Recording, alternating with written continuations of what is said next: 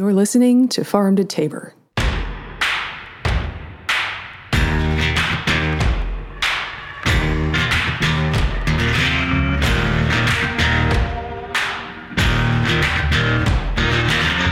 In early 2018, in a small town called Parrish, Alabama, just northwest of Birmingham, the smell was everywhere. 10 million pounds of sewage sludge and rail cars were on a routine trip to a landfill when the town of West Jefferson, the next town on the rail route, said no more sludge was allowed to pass through. Parrish had no such laws on its books, so while the sludge's owners worked on another way to get to its landfill just 25 minutes away, Parrish got stuck with the rail cars on a section of track in a residential area. And they didn't move for days, and then weeks. The train cars finally left 2 months later. The burning question is, in a town of this size, where did all that shit come from? The answer, 1,000 miles away in New York City. New York City makes almost 500,000 tons of sewage sludge per year. They used to just throw it in the ocean until 1988. That's frowned upon now, so it needs to go somewhere else. Because there's so much of it and the city has a lot of resources to move it, New York City sludge goes unusually far for sewage. It's loaded onto trucks and train cars and hauled to farms in upstate New York, Pennsylvania, Virginia, even Colorado and Alabama. It's a lot of expense, a lot of carbon to move it around, and a lot of gross smells all over the country. And for a lot of folks, it's the only part of New York City that they're ever going to see. It's that one place, the one with the shit. A constant feature of big cities throughout history is a big poop problem. The local food movement's made us very aware of how much food is imported into cities. We don't talk as much about, but it's just as true, that every ton of food brought in makes a whole lot of sewage, and it has to go somewhere. How we handle that massive flow of sewage drives all kinds of environmental trends. Water pollution, whether or not we can eat the seafood, soil damage, and climate change. Poop is serious business. And to understand how it affects us, we have to go all around the world. We're going to talk sewage history, what it has to do with agriculture and climate change. And we're going to talk about a way to deal with some of our ongoing poop problems with a really old technology, biochar. Historically, a lot of societies handled human waste by collecting it and putting it on crop fields, maybe most famously East Asia. Western cultures tended to see this practice as horrific and disgusting. And there are obviously big health risks at play anytime you're using raw sewage for agriculture. But I want to highlight something that we'll come back to. When we're talking sewage, especially in modern times, there's so much volume that there are really only two places to put it, the land or the ocean. That's it. And we'll get back to that later. But first, let's go to England. England handled its sewage by dumping it into the ocean via the nearest local river. For London, this meant the Thames. This seems like a quick and easy way to dispose of waste. The river just carries everything away. The East Asia strategy took a lot of painstaking and smelly collecting and hauling. The English method was very straightforward. But, as one can imagine, especially as English cities started to grow in the 1800s, their rivers died. But that wasn't the only problem. This approach to sewage destroyed England's soils. And because the U.S.'s core cultural practices, like sewage management, mostly came from England, the U.S. experienced a lot of these problems as well, but nowhere was it more extreme than England itself. As England's rural population was forced into cities starting in the 1830s, they kept eating crops grown in the countryside. But instead of pooping it back out into the countryside because that's where they lived, now the nutrients were washing out to sea via the Thames and other local rivers. This made a one-way flow of nutrients that wrecked England's farmland. It was like they were mining the soil for nutrients. Nitrogen and phosphorus and calcium left the soil, went into the crops, were harvested, and departed for the cities, flushed down the river, and never returned. By the 1850s, crop yields were clearly going down, and people were starting to panic. England found creative ways to fill its hunger. Some traditional brick-making areas found layers of soil and rock that, when they were ground up and mixed with water or acid, made plants grow really well. These geological layers were fossilized poop and other debris that built up in the shallow seas that once covered southeast England. They called them coprolite. Coprolite mining became a huge industry in England, but it wasn't enough. Fertilizer rustlers started fanning out through Europe. They raided catacombs in the Mediterranean to steal human bones. People dug through old battlefields like Waterloo for the remains of dead soldiers, ground them up, and shipped them back to England for fertilizer. A German crop scientist of the time, Justus von Liebig, described England as a vampire, hanging upon the breast of Europe and even the world, sucking the lifeblood. Like most vampires, England couldn't be satisfied by petty grave robbing. The British Empire started its most ambitious agricultural project yet, mining tons and tons of mummified bird shit called guano from small desert islands on the other side of the world off the coast of Peru. Seabirds raised their chicks here, gorging on rich shoals of fish. Then they and their chicks pooped those nutrients back out onto the land. And it was a desert, so instead of decomposing or washing away in the rain, these bird feces just dried out into hills of chalky, concentrated plant nutrients. The Inca and other peoples living in the Andes used guano by the llama load to give their crops a boost. But England and other colonial powers hauled it out by the ton. They ran brutal mining camps to dig it away, and they fought wars over who got to control big piles of dried up bird shit. Because you could also use the guano to make gunpowder. Now, there's a whole history to tell about the wars colonial powers fought over guano, but the tragic part is this whole mess could have been avoided just by decent sewage handling back in London and other imperial capitals of the West. China had been making both fertilizer and gunpowders from human waste for centuries. There wasn't any kind of law saying that we must throw all of our sewage out to sea. That's just how England rolled. In the centuries since, English and American-style sewage handling has seen a lot of improvements, and with synthetic fertilizers, the one-way flow of nutrients from fertilizer to farm to city to waste became tenable, sort of, at least for a while. The short-term emergency went away, and we kind of forgot about it. But we still have a big problem. There's still a limited amount of phosphorus. It's a major plant nutrient that we can't just make the way we can with, say, nitrogen. We have to mine it. And there's a lot of controversy about how much phosphorus is left. Estimates range from about 100 to 200, maybe 300 years. But bottom line, the phosphorus that we eat mostly goes into sewage. So just throwing it away is a huge mistake. We need to find a clean, safe way to close that loop and bring used phosphorus back into crop fields. There's just no other way to sustain human life.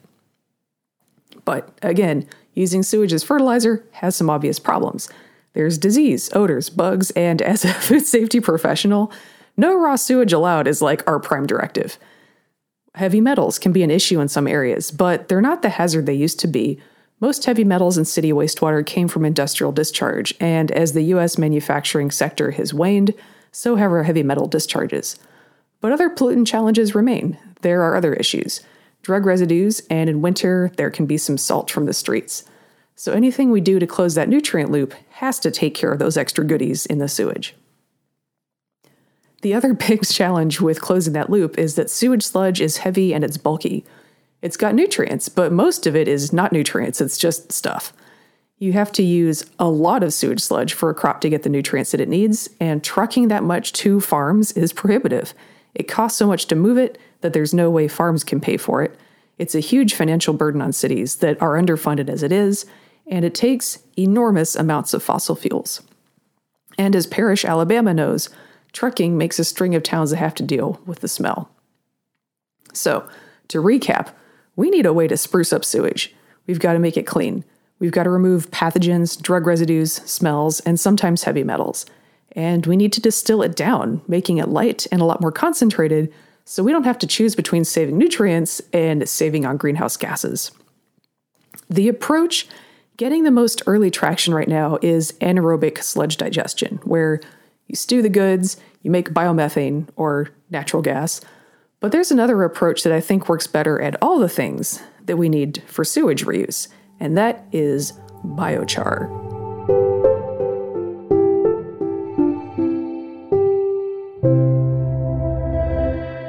How do I love biochar? Let me count the ways. It does roughly the same things that anaerobic digestion does. It's just better at it in every possible way, in my humble opinion. Anaerobic digestion's big selling point is twofold. It cuts down on sludge volume by turning a lot of it into a combustible gas that then you can use for energy. But biochar also does both those things. It's just better at it. The way you make biochar is by heating up stuff to temperatures where it would normally burn, But you do it in a closed vessel, so there's no oxygen, and it can't burn. So instead of burning, it just gives up gases that you can burn on site or truck and pipe around, just like with natural gas. This heating process, by the way, is called gasification, or pyrolysis.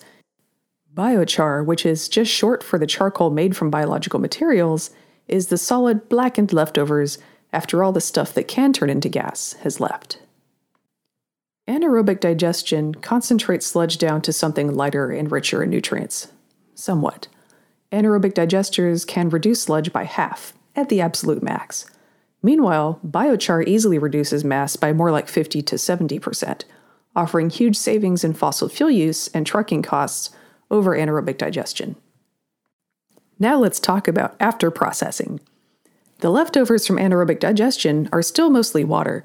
They still have to be dried, which takes a lot of energy, before they can be sent to their final destination. And dried anaerobic sludge is still not good for much. It is less nasty than raw sewage, yay! But it still has pathogens, drug residues, and a lot of smell. You can't use it on food crops. So even after going through all that fuss of anaerobic digestion, a lot of municipal treatment districts find that they still have to pay to dry and haul away tons and tons of stinky sludge that nobody wants. With biochar, on the other hand, smells, pathogens, and drug residues don't survive the charring process. For those places that do have problematic levels of heavy metals in their water, biochar concentrates the sludge down enough that extracting the heavy metals from the char, or just landfilling it the way it is way more doable than it is with anaerobic digestion or with raw sludge. And a final thing, anaerobic digestion only works with liquid waste that breaks down quickly. Sewage and wet slurries from certain types of livestock operations are pretty much the only thing it's good for. But a well-made biochar gasifier can take anything made of carbon. Anything. Sewage sludge. Naturally. Manure? Yes. Wet or dry food waste? Yes. Wood? Yes. Other cellulosic biomass like crop wastes and switchgrass? Yes. Plastic that recyclers don't accept anymore because sometimes there's just no market for their breakdown products? Yes. Plywood, veneer, and other construction materials that aren't safe to compost or burn because they're part wood and part plastics and glue? Yes. Old clothes that can't be recycled or composted because they're mixed natural and synthetic fibers? Yes. Tires? Yes. Dead bodies? Like everything else on this list that's kind of juicy, you probably have to dry it out first, but technically doable.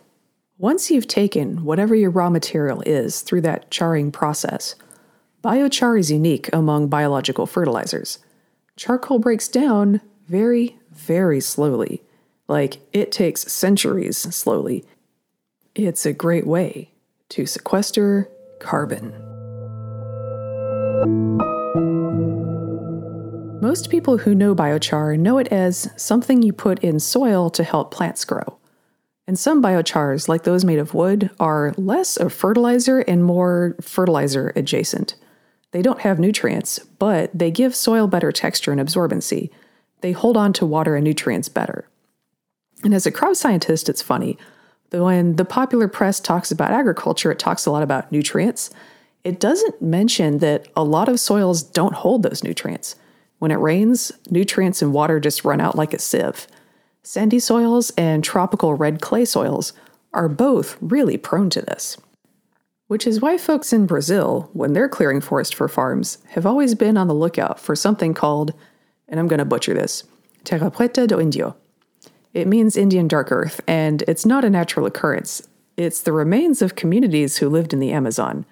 They made lots of biochar, charcoal from wood, human and animal waste, pottery shards, bones, and other kitchen trash, and added it to the soil. It created patches of rich, dark soil that are still around in the Amazon today, covering an area twice the size of Great Britain, because charcoal doesn't break down. And we need to talk someday about pre-contact civilizations in the Amazon. There were cities in there. Archaeology in the Amazon is very challenging. It's a big floodplain with no stone to make buildings or tools with, so everything was made of wood and textiles, which decayed almost immediately. But charcoal and biochar don't. They last in the soil for hundreds or thousands of years. It's one of the best witnesses we have at this time to a way of life that was taken down by European contact. There's still a lot of debate in the modern West on whether biochar was just a way to get rid of garbage or a deliberate strategy for enriching the Amazon's poor red clay soils. And to be honest, I find that debate kind of silly. I'm interested in biochar because it's really good at both, and Brazilian peasants didn't need somebody with a PhD in chemistry to tell them that charcoal-enriched soils farm better. They're the ones who told the PhDs. Making more terra preta is a popular topic in the permaculture community, as well it should be. It improves your soil, it makes plants happy, and it sequesters carbon for hundreds or maybe thousands of years. One thing that keeps popping up in modern restoration attempts, though, is a preoccupation with making it out of wood. Wood is easy to char because it's relatively dry, but there's also kind of this mindset that carbon equals trees, even though everything alive is made of carbon, so it can be kind of a mental glitch that can blind us to non-tree carbon opportunities sometimes. Charcoal is like Velcro for nutrients. It's got all these little pores and single atom cation exchange sites. It's like they're thirsty for potassium, calcium, ammonium, and other nutrients.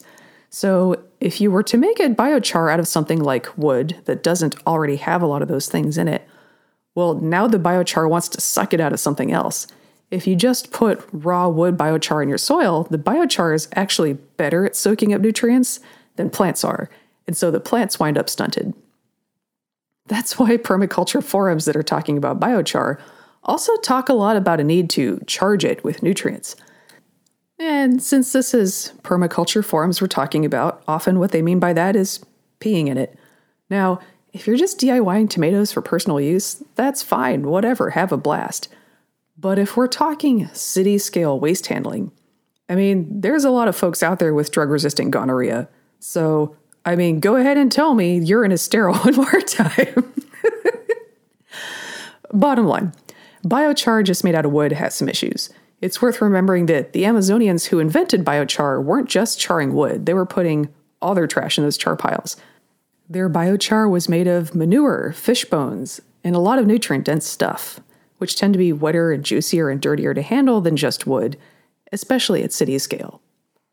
Fortunately, modern technology can make itself useful here. Charcoal has a lot of industrial uses, so how to make charcoal out of a lot of different raw sources has been a major pursuit in modern technology development. If you've ever used activated charcoal or charcoal briquettes, they might have been made from wood, or they may have been made from peat, petroleum tar, olive pits, coconut husks, or any other dense agricultural residue. We're also really good at making coke, which is basically what happens when you make biochar out of coal. It's a very concentrated solid fuel that lets you do things differently than wood or coal. Just one example. When we started drying beer malt with coke instead of wood back in England, it made a very light roast, and that's how pale ales were born. It's all thanks to the West being very good at making char out of all kinds of things when we put our minds to it, even all the way back in the 16 or 1700s. And that's where sewage history, carbon cycling technology, and beer history all meet up.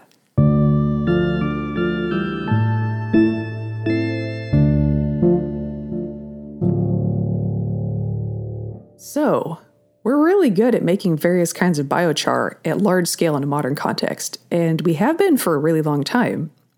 We've just always used it to make industrial feedstocks, not to stabilize our soil or dispose of trash, even though we desperately need to do both of those things. It kind of reminds me of how some peoples in the Americas had wheels, but they only used them for children's toys, not for moving big carts of stuff around. And sometimes you'll hear people today say things like, "Wow, how dumb is that to have wheels and not use them?" But the Inca and Mesoamerican empires and probably the Amazonians and other peoples in North America already had vast trading networks without wheels. They used rivers, they used human porters. Sometimes they had rough terrain that wheels wouldn't work on. Meanwhile, we today do need to make lots of biochar just to survive. Way worse than ancient peoples in the Americas needed wheels to do trade. And just like them with wheels, we know how to make the thing, but we're not doing it. So, it just makes me think, who's stupid now? What we have here is a case where us in the modern world have this technology and we have had it for a long time, but we've failed to adopt it to a really critical use. And It just makes me think of how some things could have gone differently with Contact. If adventurers going to Brazil had done some more exploring and less conquering, Europe could have learned about biochar 500 years ago and using it for sewage treatment 500 years ago instead of yesterday. Instead of the filth and hunger and disease immortalized in Charles Dickens, we could have had clean cities and clean water in Europe. We could have had healthy crops instead of raiding battlefields for the bones of boys killed in action, and then getting a bunch more young men killed in wars over farmland and piles of bird shit. And I think that's one of the most interesting things about biochar. It explodes the myth of technological progress. This idea that good tech ideas will always get adopted, that new technologies are the driving force behind how civilizations change over time, and that new technology always drives change in a positive direction. Biochar is a bomb-ass technology that, in the West, has gone practically nowhere.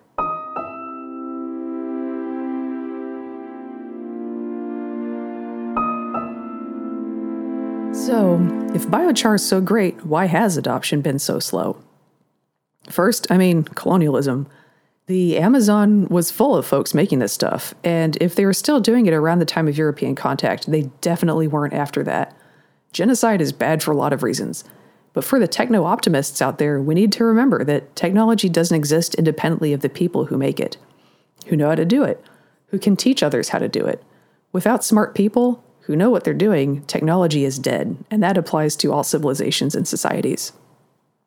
If you want a great modern example of this, we were making Apollo rockets in the United States just 50 years ago, and today we don't know how. We have all the parts. We know what they did and we know what they look like. But for a lot of those rocket components, we don't know how they got made. There are so many parts in an Apollo rocket that it turns out we just never got around to writing down how each one gets made. Sometimes they just handed out specs to machinists and technicians who made their parts using personal know-how that never got written down. We can guess how it was done, but we don't know. And that was for a huge, really well-documented project only 50 years ago. The descendants of the Terra Preta makers are still out there, just not in the way that they were before. Disease and war destroy their communities, turning them into refugees. Their way of life changed from sedentary farming and city dwellers into always being on the move, using slash and burn. Without being able to stay in one place, you can't keep tending and creating rich soils. Just like knowing how to make Apollo rocket parts, that day-to-day hands-on know-how died with the people who did it. Second, the rediscovery of biochar in modern Western science is only about 10 or 15 years old.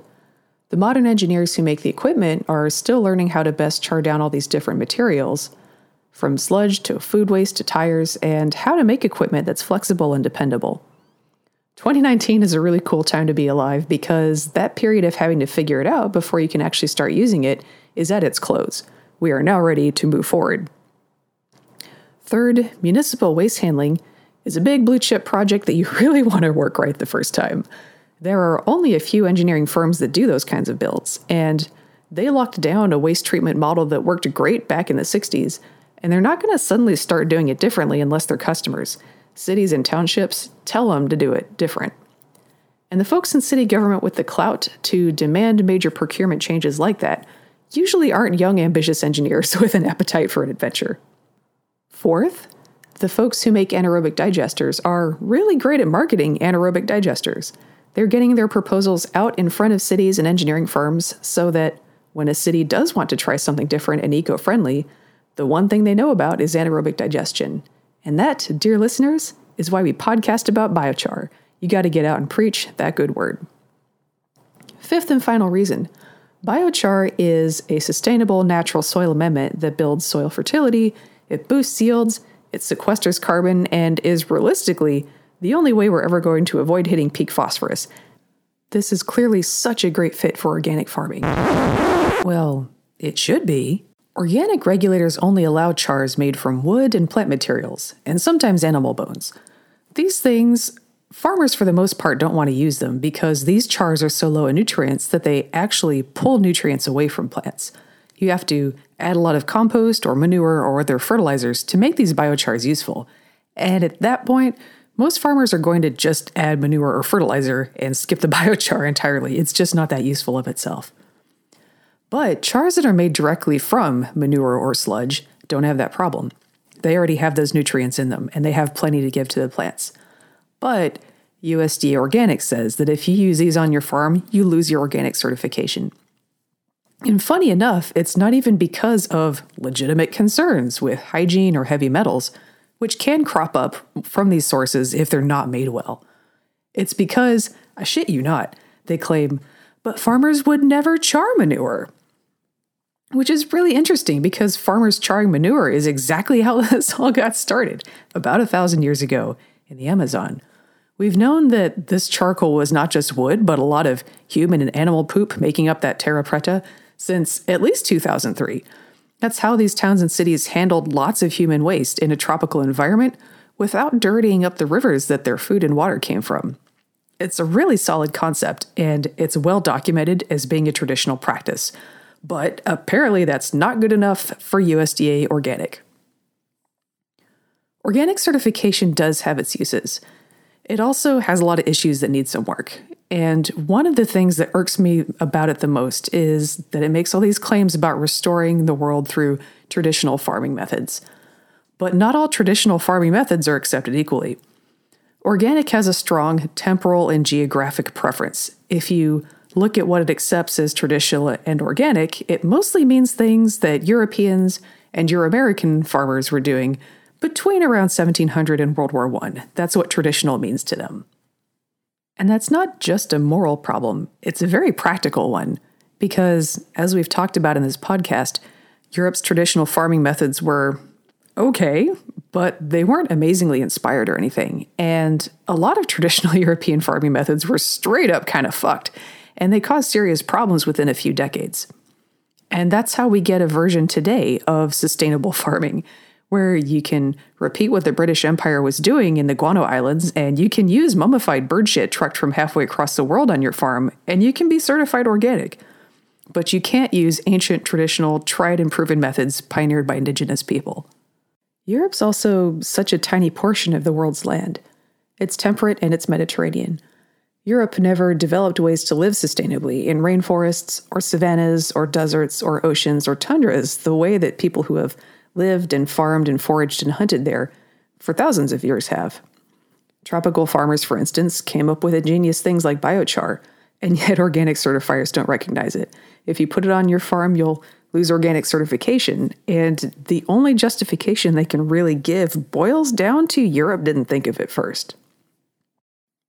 Because of this 100% cultural issue, there's really no market for biochar made from manure and city wastes. The people who'd want to use it, organic farmers, aren't allowed to, so there's nobody to buy it, so nobody's gonna make it. And that's why we're still stuck with shit trains in Alabama.